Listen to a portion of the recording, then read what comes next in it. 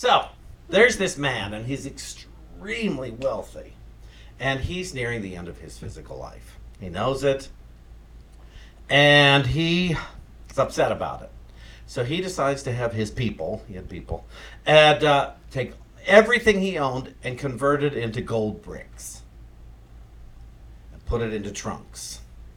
Because he's taking it with him. And he dies, and he's lugging these trunks up to the gates of heaven there. St. Peter's at the gate. He says, what's going on? What are you bringing here? And he says, well, I wanted to have this with me.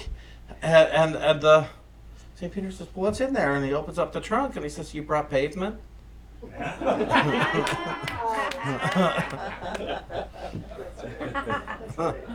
don't need that. Yeah, today's talk is called I Never Saw a Hearse Followed by a Uhaul. We're not taking it with us. Are we enjoying it, though, while we're here? That's my thought. We're not taking it with us. But are you having a good time with whatever your stuff is here? Whatever your stuff is, be it mental, spiritual, physical, is it bringing you pleasure? Is it bringing you joy? Or are you using it for joy at least? It has no power unto itself. Nothing has any power unto itself. You know, I really like this book. If I don't open it, it's a book. And it's sitting there, and it has no power. If I open it, and I have thoughts about it, which I do every time I open it, then it has power for me because I have also given it power for me. If this were written in a different language, it's a book because I don't have a clue what it says.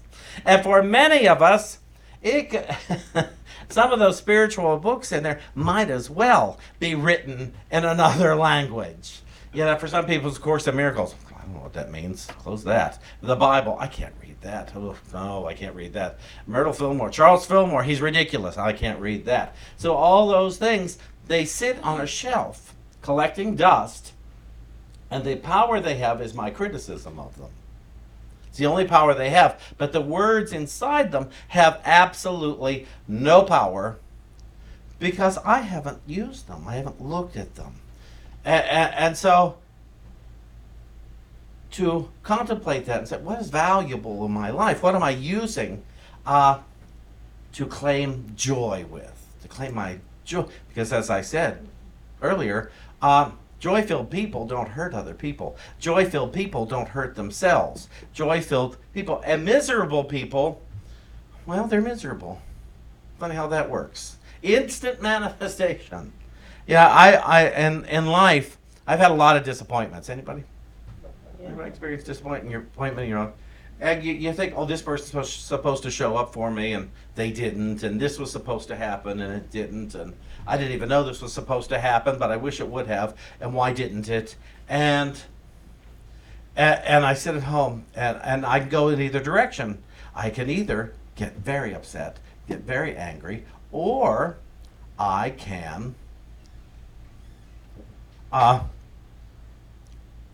ask Spirit. I can go within and ask the light within me, the love within me. What's going on here? How do I need to think about this, or I'm going to be joyless. I'm going to have less joy. Whenever I forget to pray about anything, any kind of a disturbance, but remember, I pray expecting a solution for joy.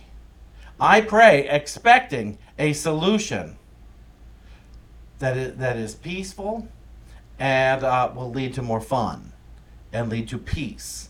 That's why else pray? Why else would you pray?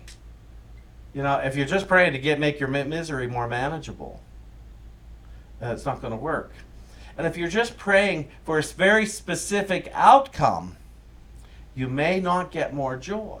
It's funny, you could have great sickness, and if you're just praying to get well, that doesn't mean you will be joy-filled. It means you won't be sick. And some are willing to settle for that, but I want to be joy-filled no matter what condition my body is. I want to be joy-filled no matter how much money I think I have or don't have. I want to be joy-filled no matter what I think you might be doing to me or the street is doing to me, or the weather is doing to me. I want to be joy-filled. And it took a lot of work for that. I didn't want to hoard up my misery, though, so that I could fill up a U-Haul later on and drive it down the street. You know, that I could fill up that U-Haul full of miserable memories to move from my old house to my new house, and I can't figure out why am I so unhappy in my new house. Well, because I just unloaded all my mental crap into it. It's our first night in our new house. Let's talk about how everyone hurt us in our old house. Let's talk about everything that was wrong in our old house. Let's talk about, second grade. Remember what she did to me? Remember when I had appendicitis? Remember remember that cold? Remember COVID? All in the new house, filling up the walls, every crevice in my new house with misery. We don't have to do that. It is a choice, and we didn't always know we had a choice. I thought, these are the thoughts I'm stuck with. These are the resentments I'm stuck with. I'm not stuck with them. I am not stuck with them. Why? Because I can pray. I can pray expecting a solution to any limiting thought. And we've witnessed, all of us have witnessed how hard sometimes it is to release a limiting thought. How many of us have held on to what our parents did to us, those of us who had parents who were flawed. Anybody here, parents not good with children? Mine weren't. My parents, I won't call them hateful people, but they were not good with children. And so, when I grew up, as it were, I had to parent myself. I didn't want to use their example on how to parent myself. I had to use these spiritual tools. These spiritual tools were much better parents than my flawed parents were. Because these spiritual tools, these books, these wonderful teachings and teachers, they gave me new thoughts. They gave me alternative thoughts to misery. They gave me love. Now, did they love me? I guess so. In the purest form, because there was no conditions to them. They didn't tell me they wouldn't like me if I didn't apply their teachings. They didn't tell me they wouldn't love me if I didn't finish the book.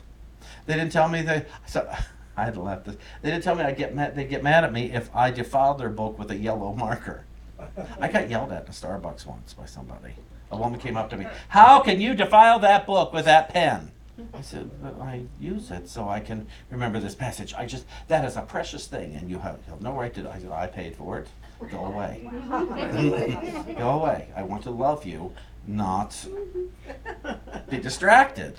Because that's what she was in that moment, is a distraction for the love I was highlighting. Nutty. She was not hateful. She was not evil.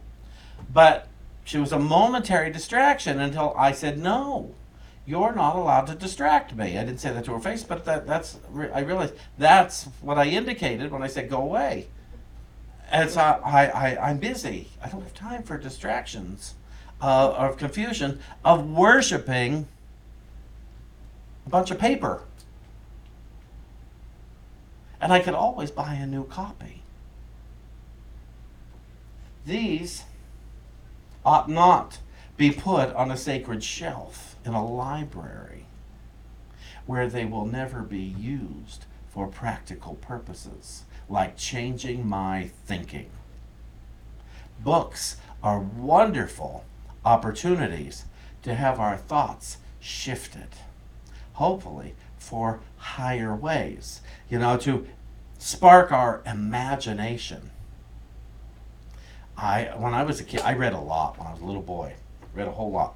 And my best friend and I, we would go to the library, and we would each take out, however, I forget how many books you were allowed to take out at a time. And we would each take out that many, and we'd go home and read them as fast as we could. Then we'd take them back and trade at the library, because I think you were allowed to trade out for 2 weeks, and do the same thing. And then we'd talk about the books They were a lot of history books I remember as a kid.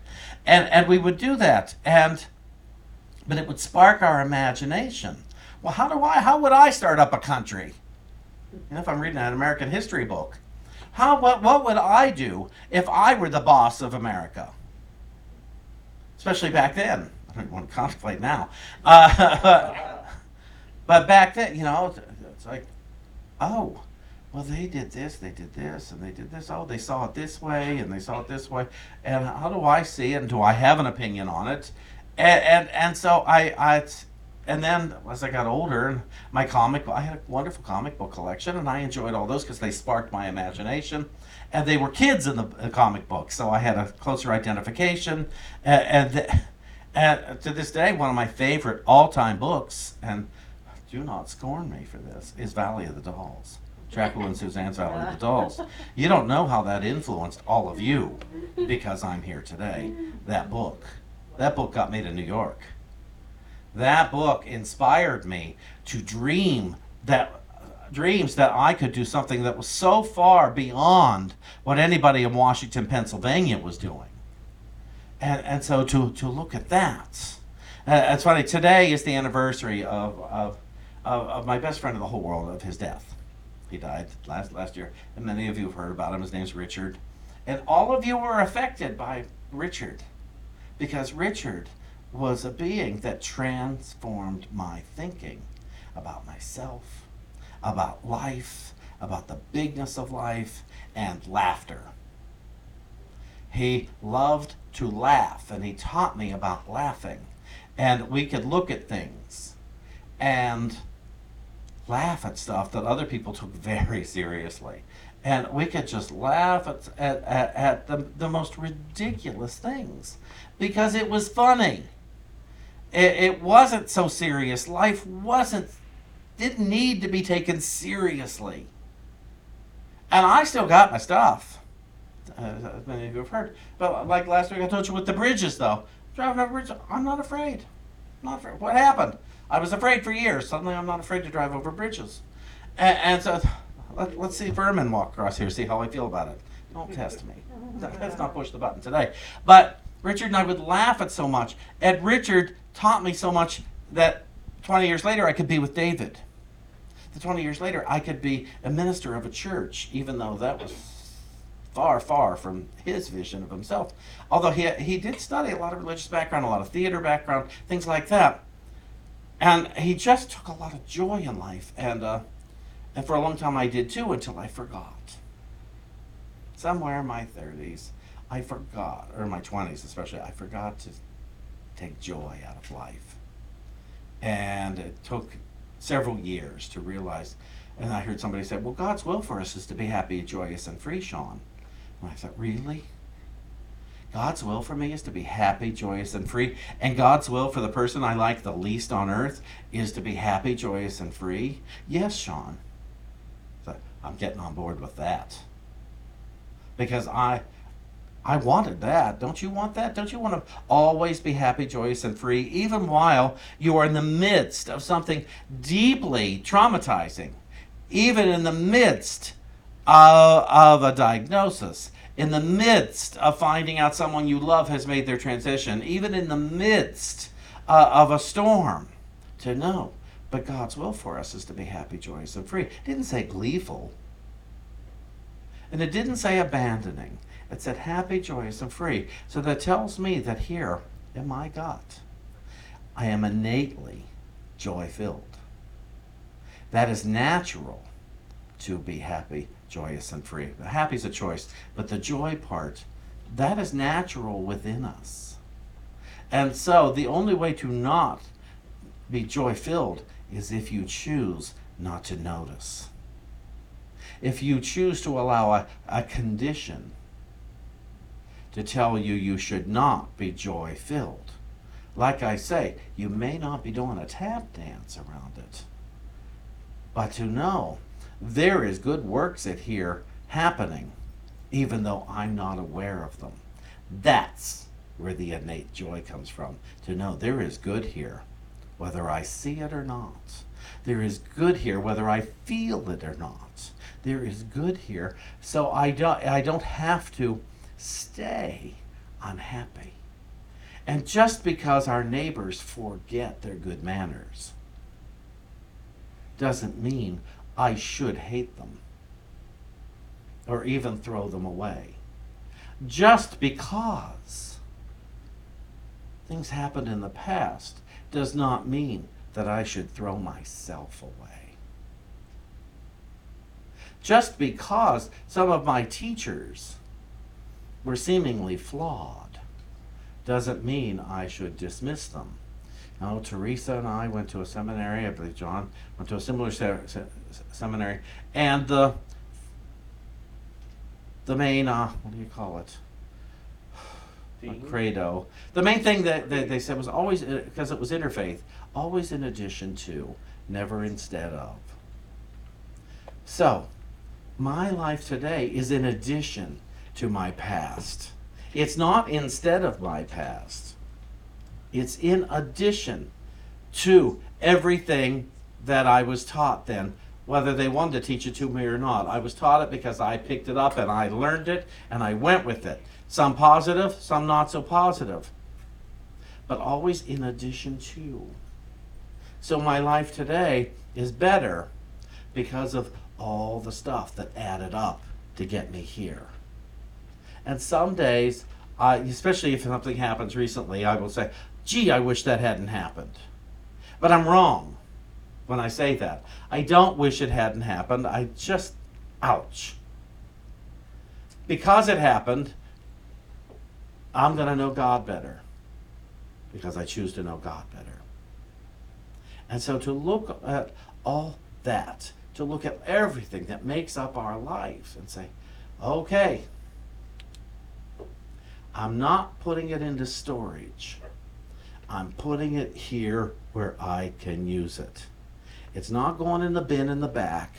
It's going to be right here where it can be used for fun, for joy, and for wisdom.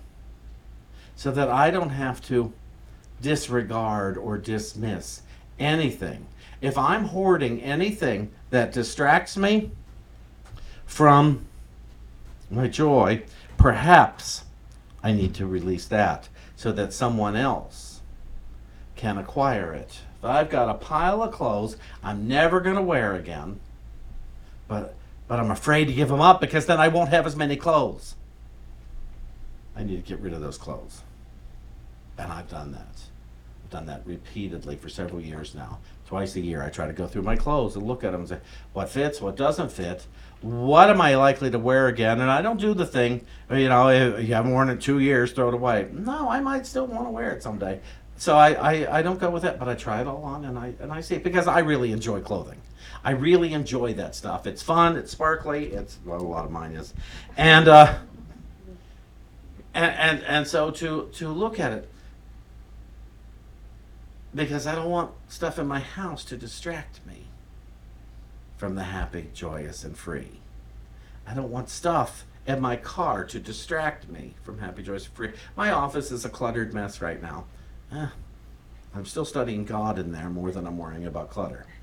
And to look at all this stuff, and then I have to look at you guys and say, okay, am I using them to take me to a higher joy place, or am I using them to be a distraction from my God self?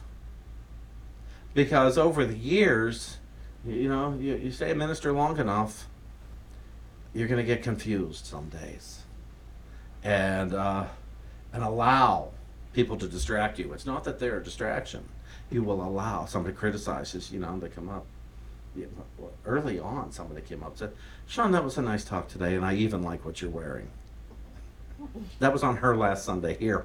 And it was. She never came back. And I said, she said, well, I tell the truth. I said, no, I know you're opinionated. And that's where we went from there. And it didn't go uphill from there, that conversation. She just didn't like me. For whatever reason, in her mind, I wasn't resonating with her happy, joyous, and free. And I had to be okay with that because otherwise, what are you going to do? David has a friend who's a therapist. And somebody came in one day and said, what's wrong? What's up with your hair? Now, as a therapist, she had to sit and say, what is it about my hair that's sparking these thoughts? And the hour was over, and the patient left, and she went, "Oh my God, what's wrong with my hair?" She could have her own moment in the mirror, but not in front of the person, because that would be giving them a power they weren't entitled to. And it would be a distraction. And she couldn't use the people as a distraction for her purpose. And over the years as a minister, I've had to remember, okay, your purpose is to pray with people. Your purpose is to know God in each being. Your purpose is to say yes as often as possible if it is within wisdom. And it's to say no if it is not within wisdom. My purpose is to know the pulpit is mine. The kitchen belongs to you guys. The walls here belong to you guys. Pulpit's mine. And if you guys don't like what I'm doing on the pulpit, you need a new minister. But to go look at it that way, but to know when I'm here, all mine, piano's Kenneth's, and to go with it. But all the chairs, they belong to everybody. The floor belongs to all of us. The walls belong to all of us. And the message belongs to all of us. And here's the funny part. There's 20-some different messages happening today. There's not one message that I'm giving. I'm giving 20-some different messages because everybody here is interpreting what I say to add to their treasure. And so to look at that and say, oh, I'm adding to my spiritual treasure today through what Shawn is saying, to see where I identify with that. Oh, that makes sense. That makes no sense at all. He might as well be speaking in a foreign language. But to look at all that. But so let me read this, please. It comes from Matthew chapter 6. And it says, let your purpose guide you in all things. And let it be the true purpose of the heart.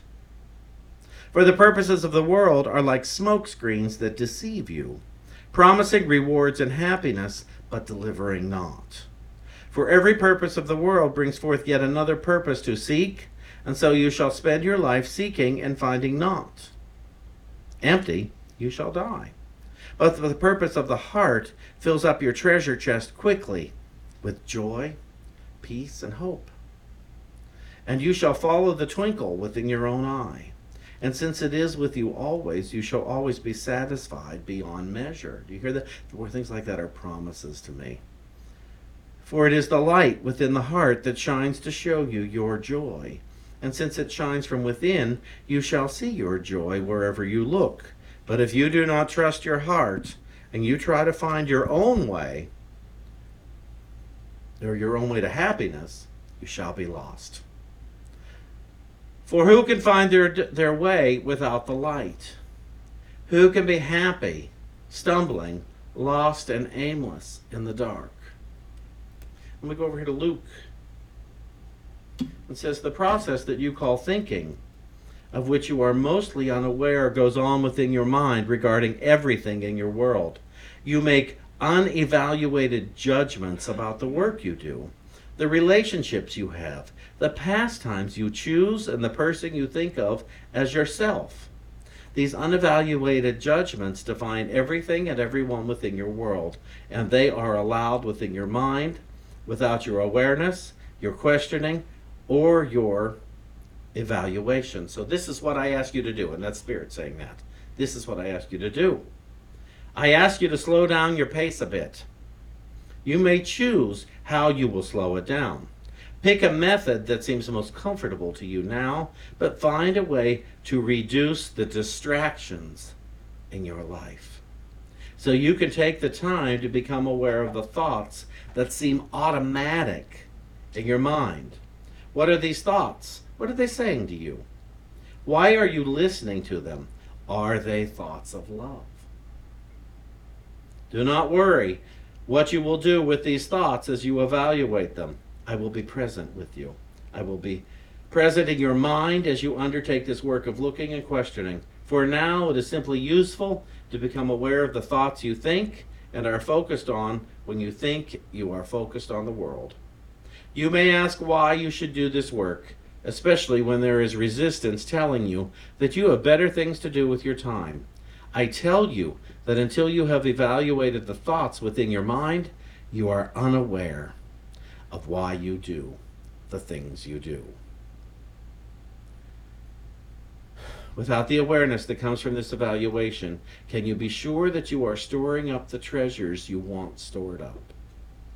If your time is spent based on the judgments made by thoughts that are not truly valuable to you, whose treasure are you storing up, and is it truly yours? But if you look at your thoughts, evaluate them, determine that they are valuable to you, and then make your life by following these thoughts, well, then you can be sure you are storing up treasures that have meaning. So, today, this week, look at your thoughts you think are treasures. Look at your closet and see, is it filled with treasures? Treasures for joy or treasures for misery? Both in your thoughts and in your closets. Where are your treasures?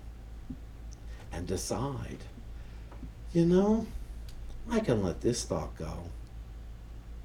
And I can let this thought go. And I can let this shirt go. And I can let this go. And I can let this, because I am inviting in true thoughts. I am inviting in clothes that make me feel good about myself. Or at least not that make me, but that I do feel good about myself in. I am inviting in a diet that I feel good about myself rather than critical about myself. I am inviting joy, and it's not into my life. I'm inviting it from here where it sits into my conscious mind. Who here wants to know all the time that joy is innate within them? It's your choice. Thank you.